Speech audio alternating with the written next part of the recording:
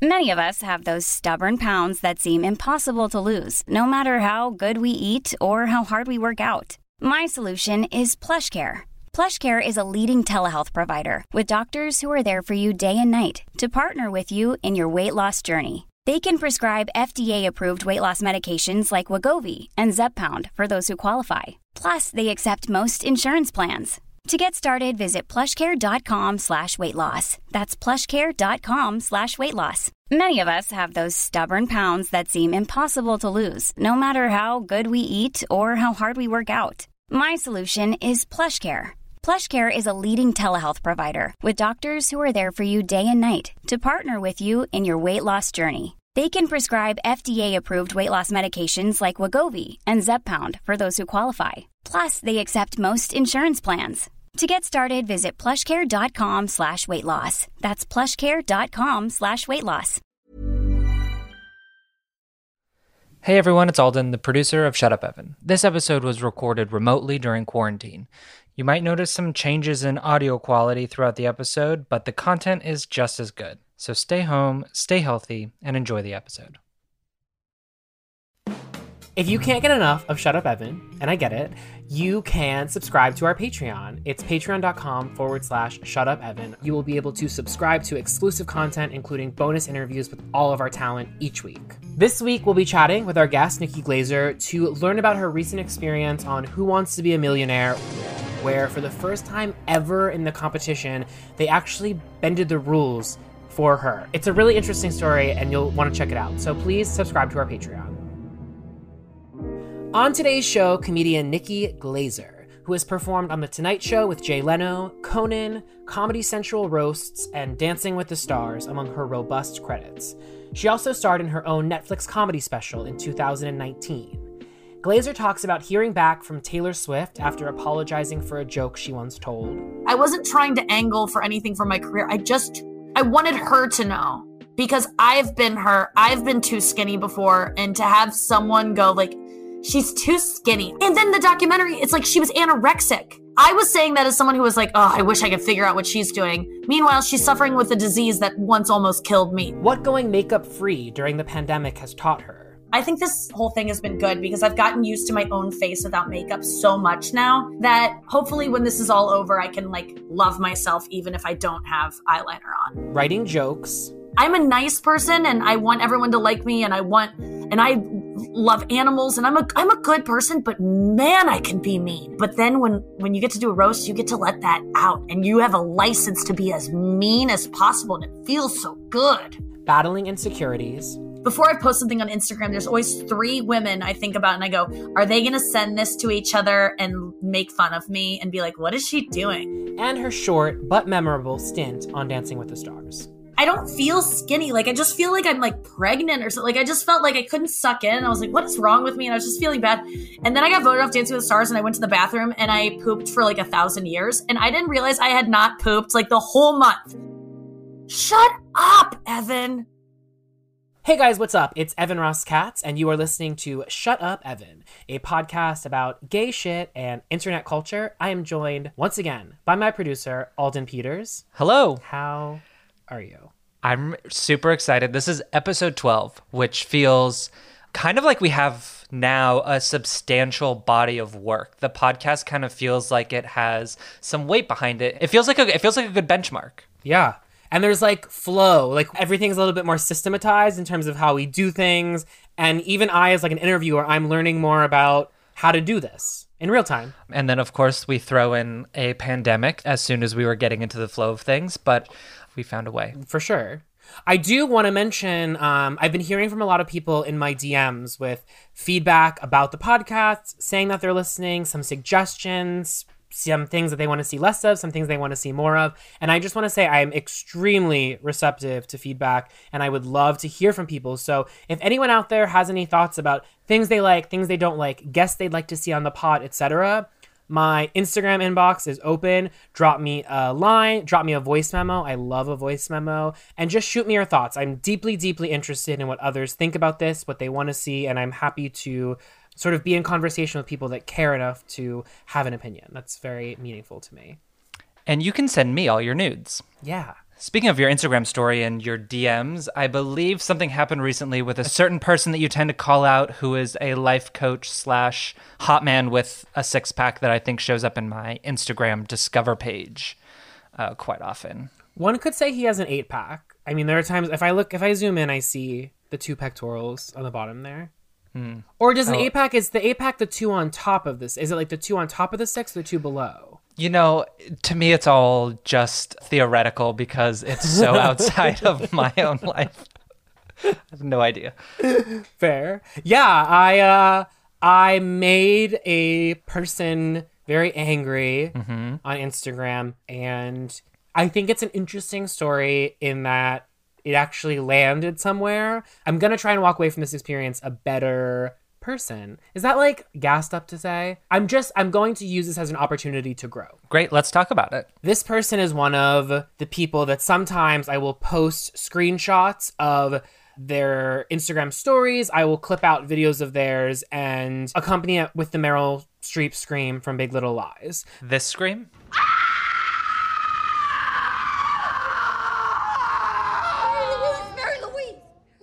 That scream. And I do that because I'm just sort of poking fun at the absurdity of this culture that sort of allows people to have a giant platform, often, not always, solely based on them being conventionally attractive. And I want to like exclamate the air quotes of conventionally attractive. Sure. But this is one person that I've sort of find myself posting about more regularly than a lot of like the one-offs that kind of just, you know, I fall upon, because this person sort of tends to step in shit a lot. And most recently, it was like mid-March when the coronavirus was sort of beginning to take on more national headlines regularly. Like the steam was sort of, it was like kind of... It was like, this is a thing we will have to contend with. Exactly. And so he made a video on his stories expressing that this was not a big deal. People need to stop worrying about this. I remember this. Yes. And I posted about it just because I thought it was absurd that someone who purports to be a life coach, because that is sort of what he sells himself as. So someone that purports to be a life coach and has this massive following, 150,000 plus followers. I thought it was kind of ridiculous to see someone saying, don't panic, when every indication from scientists at that point was, no, we should panic. And I also just was like, who are you to tell us what to do regardless? That said, it's like, well, you don't have to listen. But anyway, so I posted about it. Milk, the drag queen, posted a video recently of him parodying this person. Oh my God. And I reposted that video and I added the context of the original source video, as I am prone to do because, you know, I like source material. Where can I see this? Is this on your Instagram or Twitter?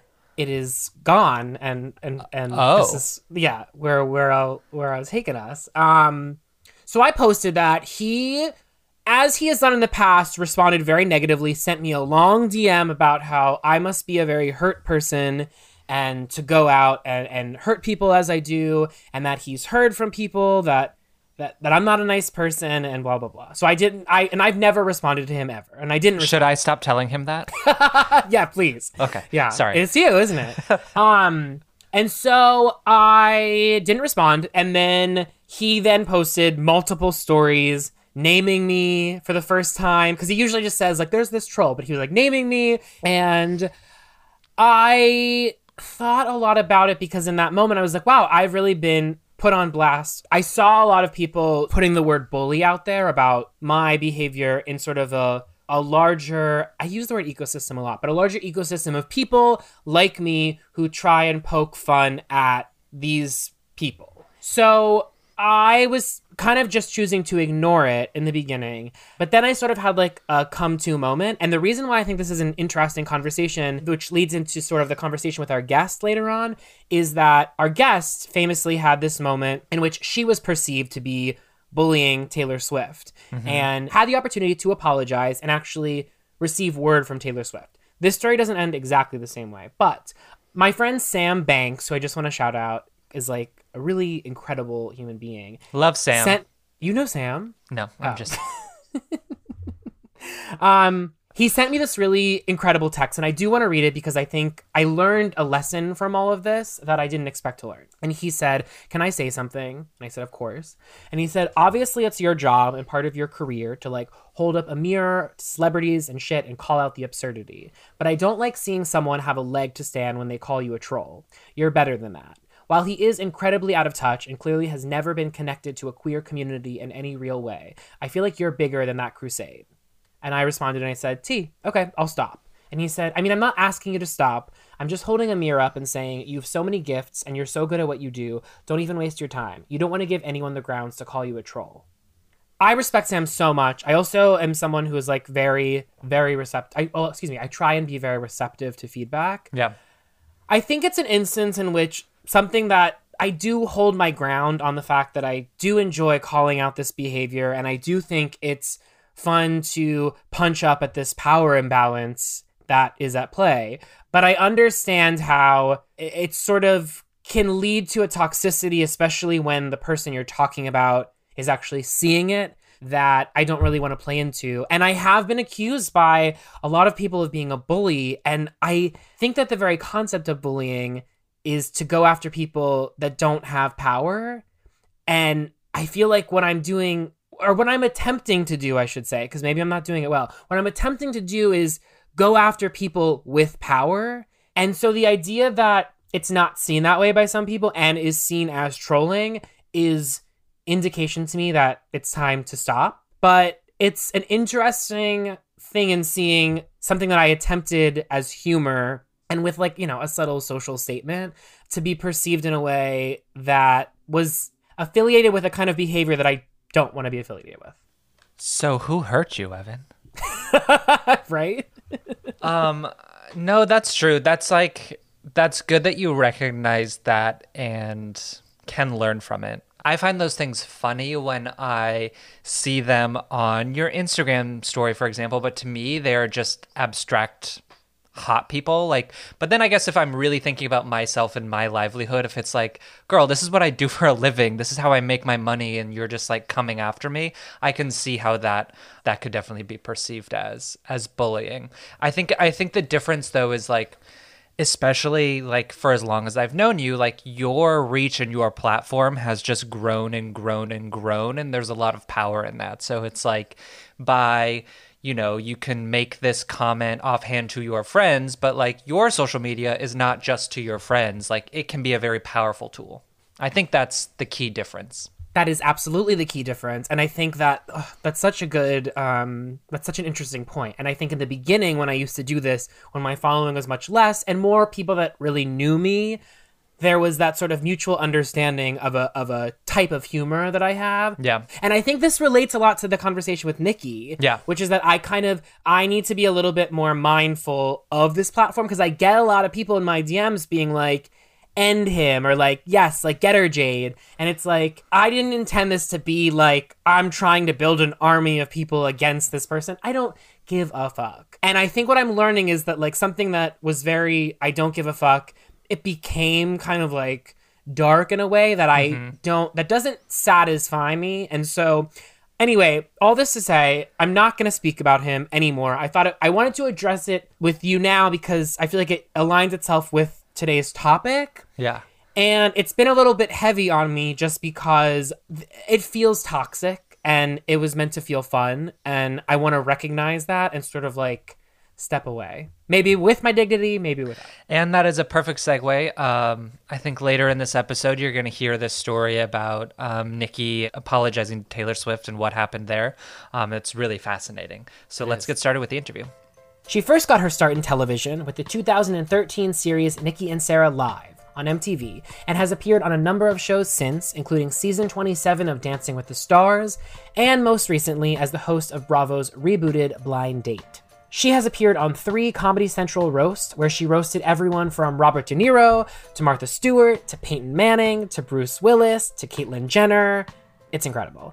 She's a podcaster, she's a radio host, she's a stand-up comic, she's incisive, she's quick-witted, she's both thoughtful and thought-provoking. She is Nikki Glazer. Nikki, all tea. Like, truthfully, I think you are one of the funniest fucking people in this world. I've been such a fan of yours for so long, and I'm so grateful of you for making the time. Oh my God. I'm like, likewise. I love you so much. And I'm such a fan of everything you do too. You're so funny. So I jumped at the chance. Well, I'm delighted. So you host You Up with Nikki Glazer on SiriusXM, which you've been doing since 2018. And it's such a great platform for you because you really excel at the art of talk. Do you think that being good at talk is a skill? Yeah, I do. I mean, it's not a skill that I honed necessarily on purpose. It's just, I'm a chatty a twat. No, I'm a chatty broad. I'm a yappy broad is what I say about myself on stage. I just talk a lot. And now that I've, have a little bit more confidence in what I'm saying, once you get me going, I can just go. And it's funny because I have a therapist and a psychiatrist that I talk to for an hour each week. And I double booked them yesterday. Like, they were back to back. And both of them were like, you don't ever let me say anything. So I don't know what this is. Like, it's like I do a podcast with them where they're just I gotta stop talking. But yes, I think it's a gift. I'm getting to the point where I'm starting to watch myself on different shows, and certainly on this, like, even right now in this moment where I'm just like, just shut up for a second. Like, just a second, let someone else talk. So I'm trying to be less chatty. I get it. Literally, my podcast is called Shut Up, Evan, because I face a similar battle. Yes. Okay, good. So you are one incredibly hardworking person. So you film the radio show, and then you have your e-show, Nikki Glazer is Obsessed. Then you do your nightly sets sometimes, and then you're traveling all over the country on your stand-up tour. Mm-hmm. But all of that has changed because of our given circumstance. And so now you are back living with your parents, as I understand. Mm-hmm. What kind of mindfuck has it been to not only not be working for the time being in the standard capacity, but then also be back with mom and dad?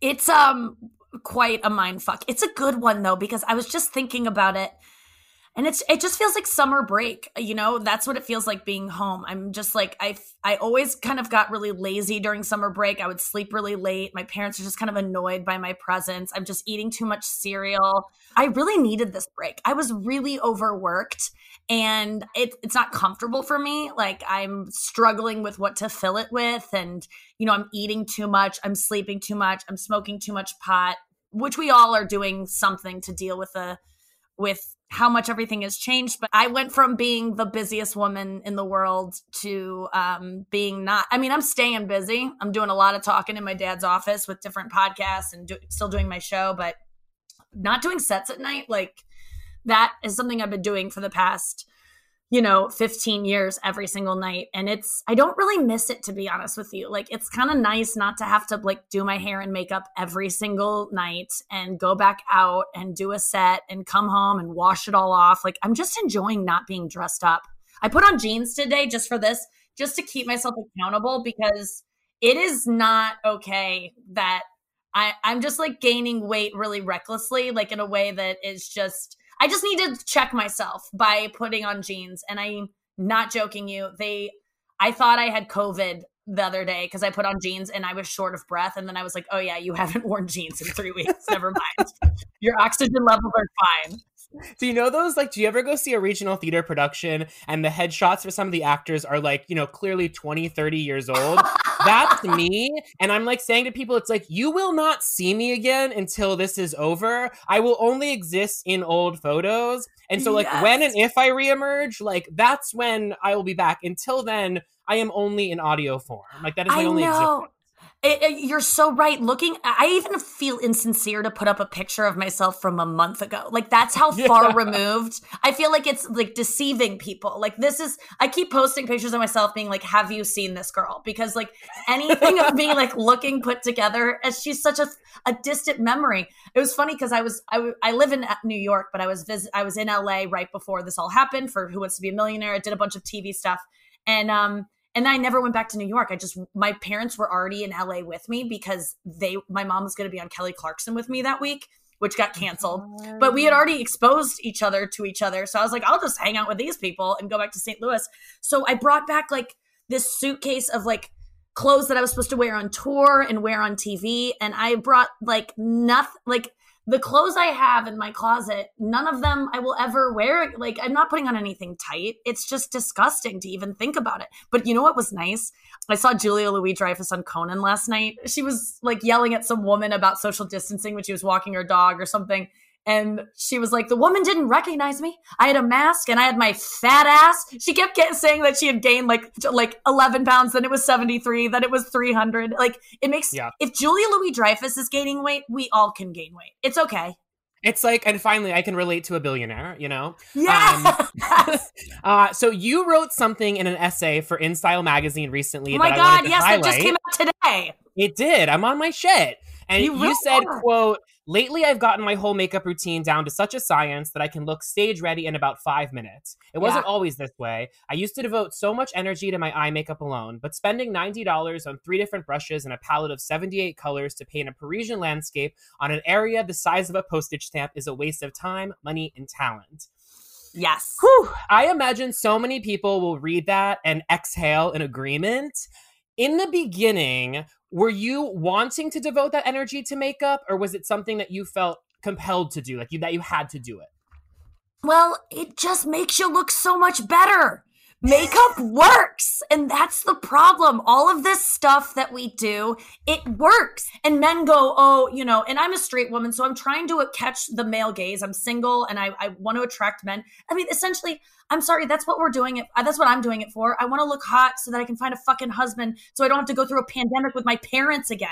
And that is why I wear makeup, is for men. You know, obviously I want girls to be like, she's pretty, but like, what we're doing is, that's the problem, Evan, is that I feel like it does work. And everyone goes, you don't need to wear makeup. You're beautiful. And it's like, I'm so much better looking with eyeliner. It's crazy. And so it just got to the point where I realized, okay, what is actually essential here? Eyeliner, yes. Mascara, yes. Concealer, yes. Like, those are things that I'm grateful as a woman that I get to wear, and that if men wear them, they're suddenly like, they can't, even though they should. It would behoove men to wear like concealer, and I don't think it would make them less manly to do so, honestly. Okay. I'd be more, whenever men wear makeup for TV, like straight dudes that are just like, and they wear it, then they never wash it off. They always take it out on the town because they know they look better.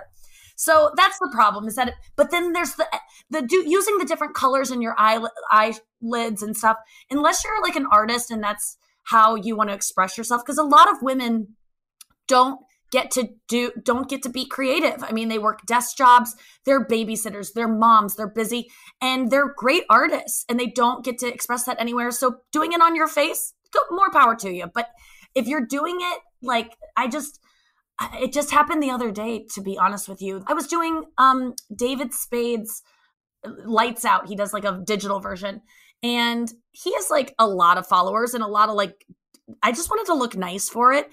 But I got sent the topics that we were going to talk about an hour before, and I didn't really have that much time to write jokes for it. And I did the show with Pete Holmes, and I had to take that hour, 15 minutes of that hour went to me making my face look good and my hair look good. Whereas Pete Holmes could focus on jokes. And it's like, that bothers me, and it's my own choosing. It's not Pete Holmes' fault. It's just, I at some point needed to go, what's important here? Eyeshadow for me, and it makes me look older. Eyeshadow, I've realized it just makes me look older. That's okay. Sorry. I'm just like, keep going. But one more thing about makeup. Please. Is that like everyone, I've been wearing less makeup and like no makeup and going on Zoom and talking to my friends and stuff. And everyone's like, you look so young. And I'm like, it's so funny because when you don't wear makeup, you look young because kids don't wear makeup. And so you look a little bit more like a kid. So there's something about that. Like, when you wear makeup, it does age you. So I hope to strike I think this whole thing has been good because I've gotten used to my own face without makeup so much now, that hopefully when this is all over, I can like love myself even if I don't have eyeliner on. God, if nothing good has come of this pandemic, let it be that. No, I'm just Yeah, teasing. seriously. So there's this great documentary, When Jews Were Funny, and David Brenner shares this story of when he was 5 years old and his father brought him outside to watch their neighbor fixing his car. And he recalls his father telling him to look at the neighbor who was really like struggling. It was like a hot July day. And he said, look at him through your extra eye, that his father called it, the funny eye. And so David Brenner looks again at the neighbor and realizes that the guy's pants were coming off, his ass was sticking out, and he starts laughing. And he says that that's when he realized that there's something funny in everything. Do you recall any similar experience in sort of learning that it was just a matter of perspective? Like the world itself was a funny place if you chose to look at it that way? I remember the first time that like I felt like maybe the way I look at things is special or different was when I was like 5 and my Aunt Lynn was like shrieking out in the back patio because there were ants all over the place. Like she hated ants. Like my aunt hated ants more than any kind of bug.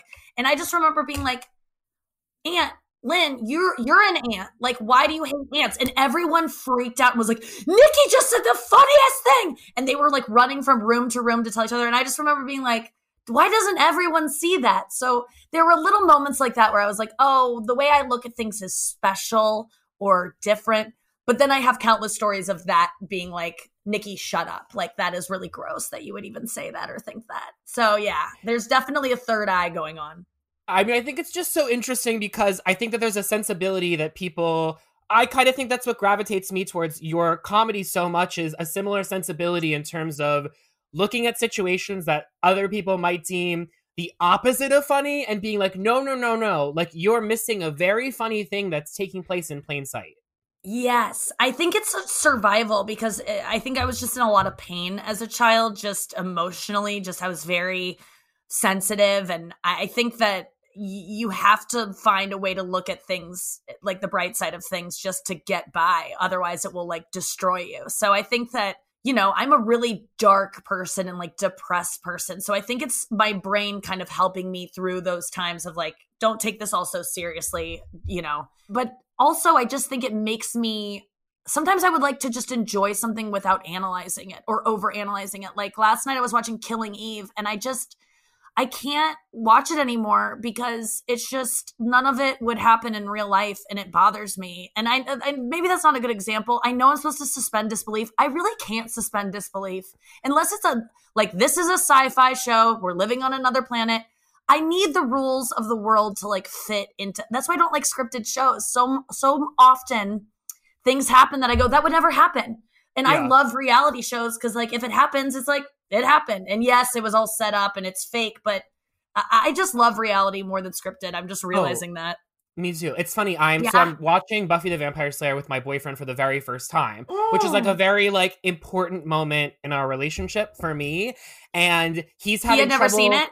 Never. Okay. Surprise. Wow. I don't know it either, but I know that people know it. Like I know that I would love it, but continue. Yeah.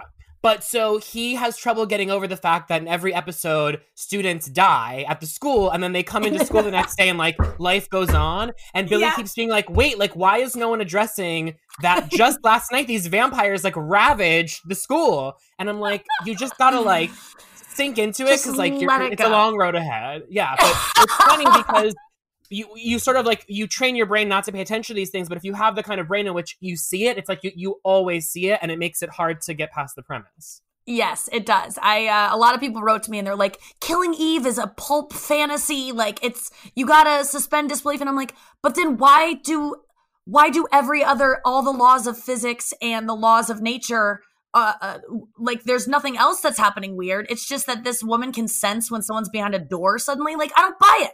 Like, I'm just like, annoyed by a lot of things, but I'm going to keep watching it because Jodie Comer, her skin is so amazing. I just want to stare at it. She's so beautiful. So I've been thinking a lot about the differences between theater and comedy. And in theater, at a musical per se, people are going to applaud after every number, even if it's qualitatively bad. And at the end, everyone is going to do it once more. Maybe not necessarily a standing ovation, but it's built into the ritual of theater to applaud. With comedy, the laugh is earned. So have you developed any skills with regard to reading a room and discovering the tics in real time that sort of help get the laugh or sort of, I feel like with comedy, you have to be a lot more present than a theater artist. And this isn't trying to demean theater artists, but what I'm trying to say is that theater artists are going to get the applause so long as they do the thing that's built in them. With comedy, you're not guaranteed your laugh. No, you're not. Yeah. So what have you learned through your years of experience on stage in terms of getting what you need from an audience and in turn giving them what they need? Yeah, I'm always so envious of theater or even live music where it's like you play a song, everyone's quiet, and then at the end everyone claps even if it sucked. And it's like, God, that's nice. To me, it's not sincere, and it's not like you're not getting an honest feedback about what you did. And I feel like stand up just really, it keeps you in check the entire time. I mean, you know, in real time if you're doing well or not at all times. And there are times where you maybe go on a long story that has a huge punchline, so the audience is like captivated and quiet. I don't often do that. I really, really feed off of laughs. I was in this documentary called I Am Comic ages ago. I was a struggling comic in like 2009, working in this crappy club in Tampa. No, it wasn't that. It's terrible actually. I was in Orlando. It doesn't matter. So Tampa, yes. So I was there, and they had this machine. This guy had this machine that determines whether or not you're a good comic, and it just, you plug in your set, and then it counts the laughs, and then it divides it by the amount of jokes or about minutes, and it does laughs per minute. And my score was like super high because, and that doesn't mean I'm a better comic. By his device, he's like, yes, that means you're great. But to me, it was like, I can't stand not knowing if they like me for more than 5 seconds. So I require a punchline I just always need to check in. Like, do you still like me? Do you still like me? Do you still like me? So it's only in the past couple years that I've been like, okay, they like me. They bought a fucking ticket. I don't always need to have a punchline. Sometimes things are just interesting that maybe you're not going to get a laugh. Maybe sometimes people just go, but it doesn't mean that it's not valuable to say just because it's getting a laugh. So I'm constantly aware of when's the laugh coming next. And I've developed my act in a way that there will always be a punchline to bail me out that I know works. I'm constantly aware of the silence and knowing that I cannot have too much of it or I'll die. I don't know what the fear is, but I guess that's why they call it dying on stage. Like, you really feel like you're dying when you're bombing. Every time I bomb, and it hasn't happened in a really long time, but that's just because I do it so much. Like, you put in your 10,000 hours, you're going to be an expert at anything. But there are times where I still, eat a dick on stage. Like, I'll just have a bad night, or I'll try a new bit that no one's really feeling. And it's not one of those, oh my God, I do that too. It's one of those like, that's just her, like the audience is like, gross. And every time it happens, I get this trickle of sweat down that starts on my lower back and it trickles down. And I know that it's if I'm not able to get a laugh before the trickle hits my ass crack, that to me is a definition of like a wild bomb. And it happens a lot because the trickle goes quick. As soon as I start not getting laughter, it forms, the bead of sweat forms, then it starts going. And I'm like, dig yourself out. And then I can't get it out. If it hits my butt, it's done. So that's a little litmus test I have for myself. Hey, I'm Ryan Reynolds. Recently, I asked Mint Mobile's legal team if big wireless companies are allowed to raise prices due to inflation. They said yes. And then when I asked if raising prices technically violates those onerous 2-year contracts, they said, what the f*** are you talking about, you insane Hollywood ass f- So to recap, we're cutting the price of Mint Unlimited from $30 a month to just $15 a month. Give it a try at mintmobile.com/switch. $45 up front for 3 months plus taxes and fees. Promo rate for new customers for limited time. Unlimited more than 40 gigabytes per month. Slows full terms at mintmobile.com. Hey, it's Ryan Reynolds, and I'm here with Keith, co-star of my upcoming film, If, only in theaters May 17th. Do you want to tell people the big news? All right, I'll do it. Sign up now and you'll get unlimited for $15 a month and 6 months of Paramount Plus Essential Plan on us. mintmobile.com/switch. Upfront payment of $45 equivalent to $15 per month. Unlimited over 40 gigabytes per month. Face lower speeds. Videos at 480p. Active Mint customers by 531.24 get 6 months of Paramount Plus Essential Plan. Auto renews after 6 months. Offer ends May 31st, 2024. Separate Paramount Plus registration required. Terms and conditions apply if rated PG. Feeling when you quote unquote bomb, how long does that feeling stay with you? Can you get in the car and within 20 minutes shake it off, or is it something that really stays with you?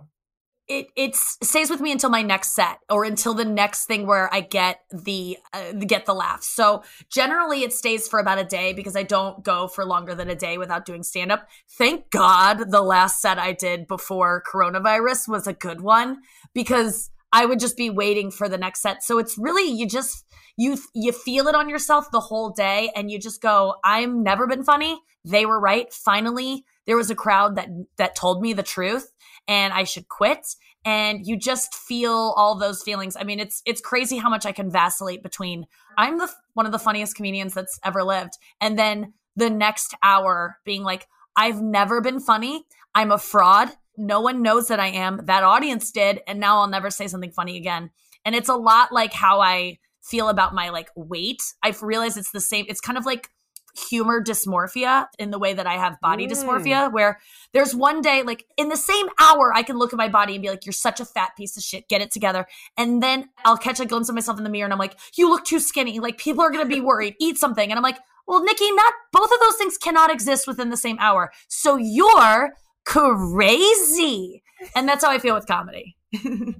I love that. I want to talk about the art of the roast because I think that you are beyond top notch. It's the comedy format that tickles my sensibilities most because it's comedy that deflates the holiness of celebrity. Yes!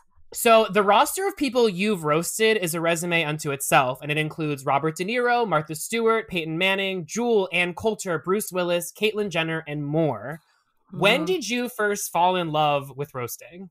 I think it was like the roast of David Hasselhoff, maybe the roast of Donald Trump. It was Bob Saget. There were these roasts that were coming out, and I loved them. And I loved Sarah Silverman so much. When I first started, like, she's the reason I do comedy. She's like, she's just like, if she didn't exist, I don't know what I'd be doing right now.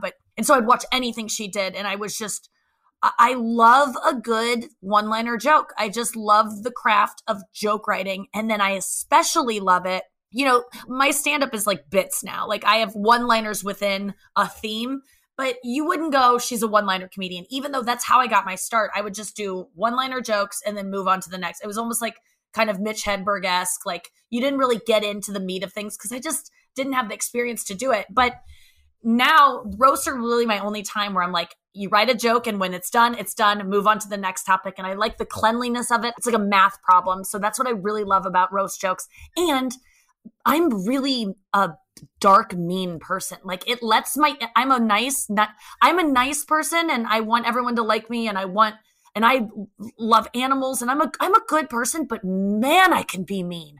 I can be such a vicious bully in my own head, not just to other people, but to myself too. Like I'm a pretty brutally mean to myself. But then when you get to do a roast, you get to let that out and you have a license to be as mean as possible. And it feels so good.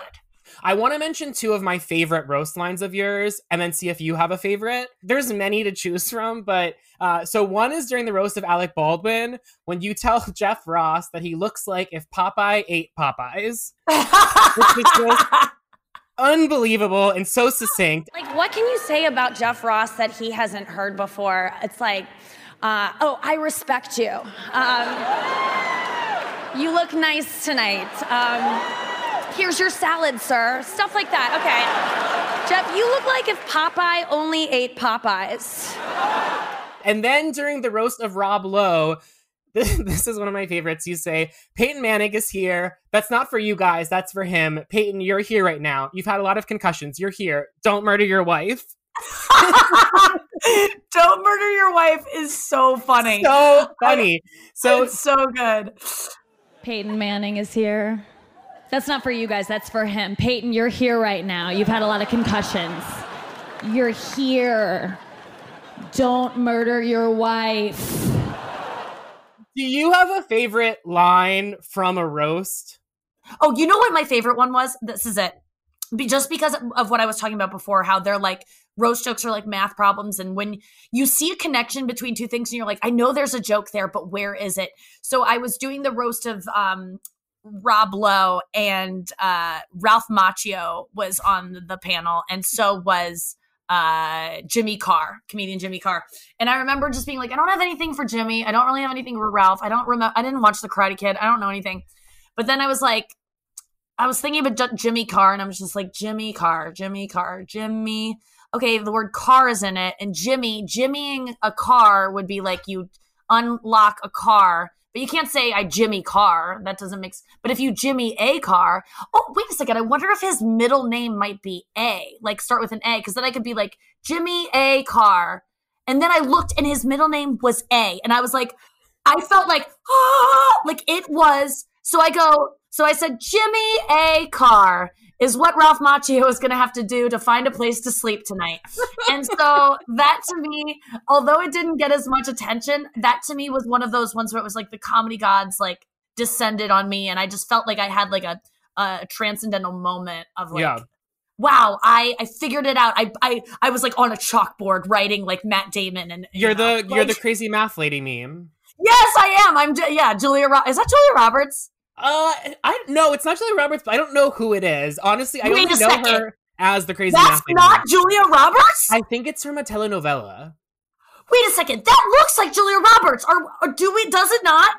Oh no, it totally looks like her for sure. Wait, and it's not her. That is wild. You know what this is? This is blowing my mind. I almost feel like this is the Berenstein Bears thing, you know, the Mandela effect. Holy shit. Okay, so Julia Roberts is not the math one. You know who else? You remember, the one that looks like Zach Galifianakis where he's in the woods and he kind of just turns and he smiles? It's not Zach Galifianakis. It's Robert Redford. Okay, that is mind-blowing. Mind-blowing! I'm serious. The one where he just like nods in the woods and he has a mustache. Yeah, of course. It's like, yeah, we all know that one. This is why like meme culture has taken our brains and just turned them into oaths. I literally don't believe you that Julia Roberts is not that. I was like, what movie was she a mathematician? Yeah, right. Maybe we'll get one eventually. So you do this thing after your roast that I find so interesting, where you tell the person you just roasted, "You're great," or "I love you." And no. And I think that that's so smart, because what I receive that as is it's showing that roast is like a sport. And you know how sports, after men or women participate in sports, they shake hands? To me, I've heard. I don't really know that, but yes. Right? or so they used to. It's hearsay, yeah. I sort of see that as a similar gesture in terms of saying, like, the battle that just went on is over. What is that moment like for you, and why do you include that in your roasts? Yeah, I've never even noticed I do it. It's such a weird thing because people always go, are you ever scared of writing all these jokes and then saying to the celebrities as they're sitting there? Because when you prepare for a roast, they're not there. I go up at the Comedy Store, the Improv, and I do my sets. Leading up to the roast, I do like 100 sets trying to figure out these jokes. And it's obviously not the same. They're not sitting there. And so I'm not trained to deliver these jokes in front of these people. And then all of a sudden I'm backstage before the show goes live. And every single time, I've done 3 roasts, every single time I go, oh my God, I have to say that one joke. And I have to like stare. I have to like be on stage with that person afterwards. And that's the weirdest part, is that when they go to commercial after your set, you just like said the meanest things ever. And then you have to sit back down in your seat next to the person. And there's no like publicists or assistants or family members coming up and hanging out with the celebrities. We're all just like on stage alone together. So you like, have to talk to the person that you just trashed. When they give me a smile or something that makes me know it's okay, that's what makes me go, I love you. Thank you. Because Caitlyn Jenner was the one that I was so terrified of, because leading up to her roast, or the roast of Alec Baldwin, in which she was a part of it, I had all of these jokes about, not all these, but I had 2 jokes about her car accident, right? Where the woman died. It was totally tragic. And I just, I pulled no punches, and they didn't tell me I couldn't, I was just like, and it wasn't about the woman. It was about her or whatever. And about Caitlyn. And so I was doing those jokes. And then the day of the roast, Comedy Central called me and was like, she is going to walk off stage if any mention of that car accident, if anyone says anything. She had no idea that anyone would be so awful to even make a joke about that. But she heard that there was a rumor that someone is going around town doing those jokes, because it was me going around town. And thankfully she heard about it, because I would have done it and really upset her, but I didn't know. That's why I kept saying to Comedy Central, will you ask her if it's okay? Because they go, we don't think this is going to be good for her. And I go, will you ask her? And they're like, we don't even want to put it in her head. And I was like, well, I'm going to do the jokes until she says no. And I go, can I ask her? and I had never met her before. I was like, can I just stop by her trailer before? Because all the trailers are in the back. Can I just have a one-on-one with her and be like, listen, I have these jokes. What do you think? And if she said no, I wouldn't have done them. And they were like, no, we don't want you talking to her. So I was planning on doing it, but then they found out. They were like, she found out that someone's doing these jokes and she'll walk off stage. So I go, okay, good. I won't do them. But then I was like, fuck, she probably thinks she probably knows it's me that did those jokes. She probably hates me so much.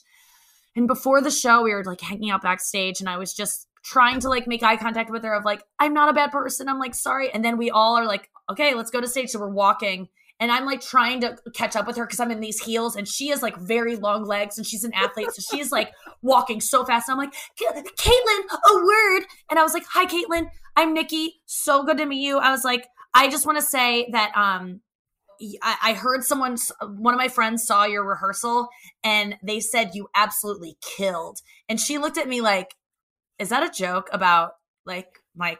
And I was like, why did I say killed? What? Like she kind of looked at me just like, all right. And it sounded like I was kind of being a bitch. Like, you think that was bad? That's what's about to happen. You know, like I'm giving you a little precursor, buckle up because you did it last time, you know, like, so I was like, oh no, I used the wrong word. I was just trying to be friendly and have like a peacemaker, like just a peaceful moment with her. But then when I got up there, I really was scared because I thought she was just not going to laugh at any of my jokes just because she knew that I could possibly do that joke, which I wasn't going to do. Which I didn't do. But as soon as I got started talking, Caitlyn Jenner, was on the edge of her seat, like looking at me like she was rooting for me like a mother. Like she was like, and she was applauding. And then I was telling her that she was a bad mother and she abandoned Brody and the Brandon or the ones, whoever, we don't even know their names. Who gives a shit? And she was going, I did abandon them. Good job. Like she was like cheering me on. And it was that kind of moment that I had with her where I was like, I love you because it's so important when you're doing roasts to get the celebrity to okay everything and to like laugh along. Because if you don't have that, you will bomb. If the celebrity sits there and is just like, then no matter how funny you are, it's not going to work. So right. I think I kind of say that in a way to be like, good, your reaction right now, I love that you're being cool about this. Thank you. Yeah. Because it's going to make me have a better set. And that's why I laugh my fucking tail off when I'm up there because it makes everyone else kill so much harder. And because some of the jokes are so devastating, you have to just laugh really loud because otherwise your face would make some kind of grimace where everyone would know that you're thinking about getting plastic surgery after this. I love that. Before we get into Nikki's time on Dancing with the Stars, let's take a quick break. And we're back with Nikki Glazer. Hi, Nikki. Hi. You appeared on Dancing with the Stars in 2018, which I know is probably not your most keen subject to talk about, but I bring it up for a reason. So you said this in a press interview leading up to the premiere that I found quite profound. You said, quote, I said yes because I'm 34 and I'm tired of caring what people think. And this show to me is only scary because I would care what people thought of me. I am tired of being a woman who cares what other women or other men think about my looks, about my talent, about my skills. It is a waste of time. I'm doing the thing I'm worst at and I don't care what you say. I'm just going to have fun. And if I can do this, then literally I can do anything. Yeah. I love that quote. It sort of is emblematic of everything that I love about you. I know the experience might not have been exactly as you wanted it to be, but looking at it through the lens of that quote, what did you learn about that experience with regards to not giving a fuck about other people? Wow. That was really a good thing to hear again. Like, I'm about to be 36 and I was 34 when I said that, and I still struggle with the same things of worrying about what certain women think about me. What is this going to look like? You know, before I post something on Instagram, there's always 3 women I think about and I go, are they going to send this to each other and make fun of me and be like, what is she doing? There's always like those 2 or 3 people in your head that you're like, I'm worried they're going to DM this to each other and make fun of me. And I was thinking about the same people when I said that quote, and it still haunts me. But at this point, I was voted off first of Dancing with the Stars, and I'm so glad I said yes to that show. But it was the scariest thing I've ever done. I didn't know that the show was live when I said yes to it. I thought like, oh, okay, if I fall, I can just like tape it again. But then they're like, no, it's live. And I'm like, oh no. It really did prove to me I can do anything. Like, I am a terrible, terrible dancer. I've never had rhythm. I didn't dance my whole life. So I just like did it to to say like, let's just see what happens. I went into that show not knowing if I could learn a single dance because I had never tried to learn a dance since that day in 5th grade, ever.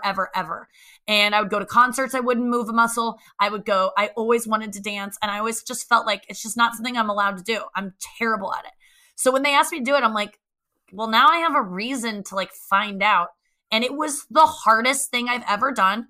My dance instructor or my partner, Gleb Savchenko, has done over 20 seasons of the show because that show is in 52 different nations. It's a true story. And they just recycle the dancers and they go from country to country doing this show constantly. And he has been on the show more than 20 times and had 20 different partners. And he said I was the worst out of all of them. And that teaching me was like teaching a robot.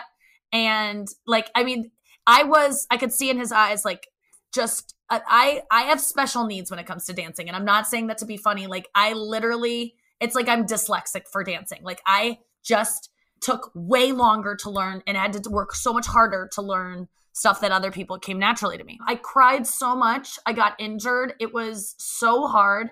And I was so worried about what people thought about me. And then to top it off, not only do I learn the dance and I felt good about what I did because I came from like, it was like, I remember one time when we recorded one of the dances during our practice. And it was the first time that I had gotten this minute dance down, the whole minute. Like I could at least do it. It didn't look nice, but I got it down. And we recorded it and we're looking at it. And I was scared to look at myself because I hadn't watched myself dance yet and we taped it. One of the producers taped it. And Gleb was like, let's watch it. Let's analyze it and see how we can improve. But you got it. And then we watch it. And I was feeling so good. Like I got it. And then I watched it and I was like, I go, Gleb.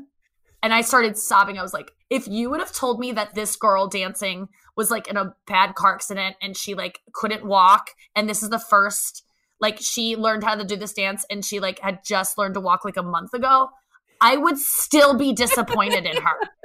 And he started laughing so hard that he couldn't stop. Like he couldn't gain his composure because it was so true. Like I was that bad and I was finally calling it out. And, he was laughing so hard that it was, you know, when you laugh too hard at someone's joke about themselves that you validate what they're saying. Yeah. And so then you get mad at them and you're like, okay, just stop. Like, just stop saying it. Like he was crying, laughing, and he got mad at me. He was like, Nikki, just stop. We got to get back to work. And I was like, you know it, Gleb. You know, I dance like a disabled woman. And it was just the truth. So when I finally did the dance on TV, I just felt so glad that I didn't fall. And it wasn't great, but it wasn't terrible. And it was whatever.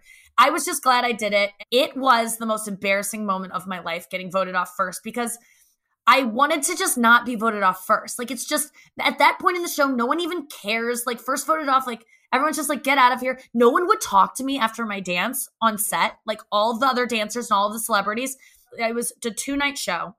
The first night, you did your dance.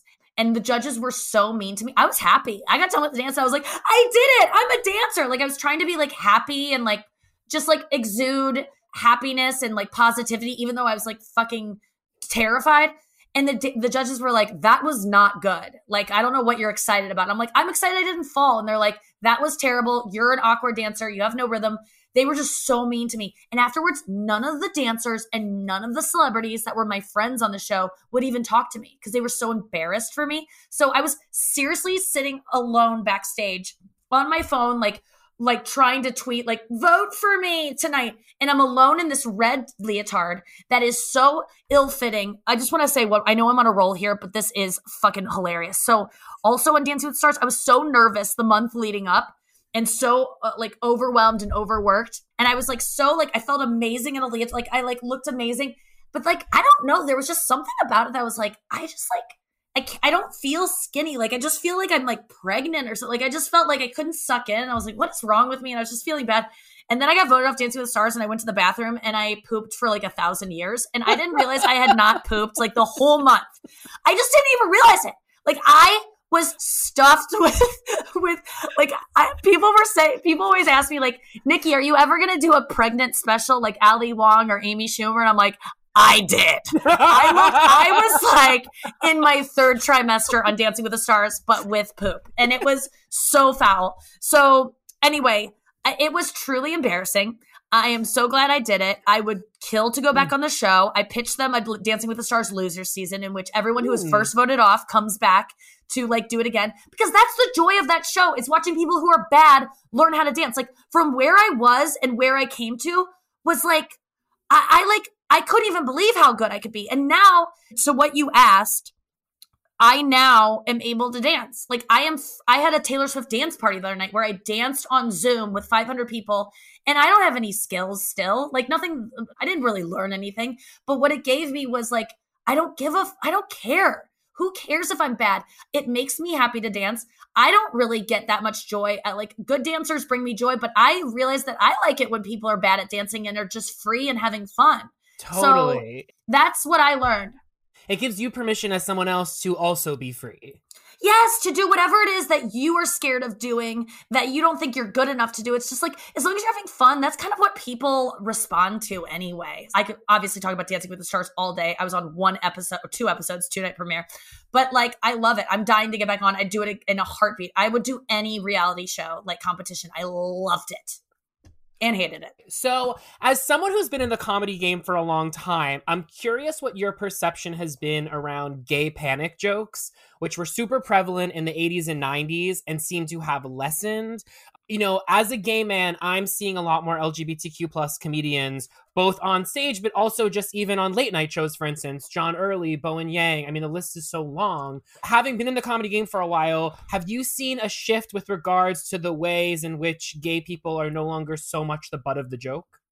So I hear what you're saying, and I was even someone who early on in my career, when I first started out, I watched an old set of mine from like my first year of comedy, and one of my punchlines was like, "That's gay," or so. It was just so repugnant to watch, and I didn't even watch it. I sent it to a friend to be like, "Hey, look at this old clip of me," and he goes, "Dude, you shouldn't put that anywhere." And I was like, "Why? What joke?" And he's like, "You have this joke," and I'm like, "Oh my God!" Like, and that makes me happy that now that seems so like something I would never do in a million years is make that joke. It's just like so stupid, but it made me aware of like how ignorant we all were to it and how we were so thoughtless and didn't even take into consideration how that might make someone in the audience feel who's gay. Like it was just gross to me, but I have now learned that I'm glad that I think in your question, you've said that you've sensed a shift in that within comedy where it's not it's not the go-to anymore. And that really, I'm not aware of it as much as you would be. So that makes me happy to hear that from your experience, because I try everything in my power to never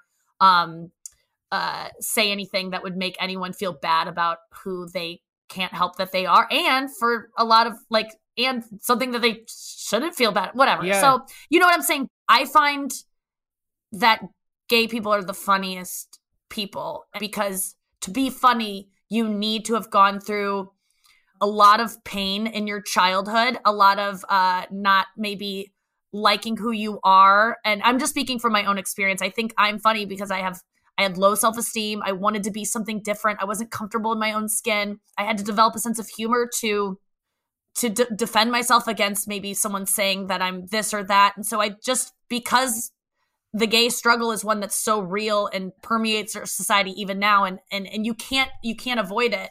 Gay people are always funnier to me. So I'm glad to hear that you don't see it as much as in stand-up anymore, because it did. I mean, I hate to admit that it used to be a punchline of mine. I would have never in a million years thought that it would be, but it was. And I just think it's because I'm glad that we've changed. And I don't ever want to go back. I hate when comedians are like, we should be able to talk about anything. Don't censor me. It's like, if something I'm doing is making someone feel bad about themselves, I will always apologize for jokes. I always will. But in your defense, I do want to say though that like the culture at the time was such that those jokes would get huge laughs. And so I'm of the mindset where it's like there was a time and a place when that was the comedic trend. And so to me, I love your mindset, which is like, this is a thing that I did. And at that time it was perceived a certain way. Would I go back and do it again now? Perhaps not, but I don't necessarily think people need to regret jokes that don't age well just because jokes are specific to the climate that they were told in. And we have a very ever evolving climate that we're in.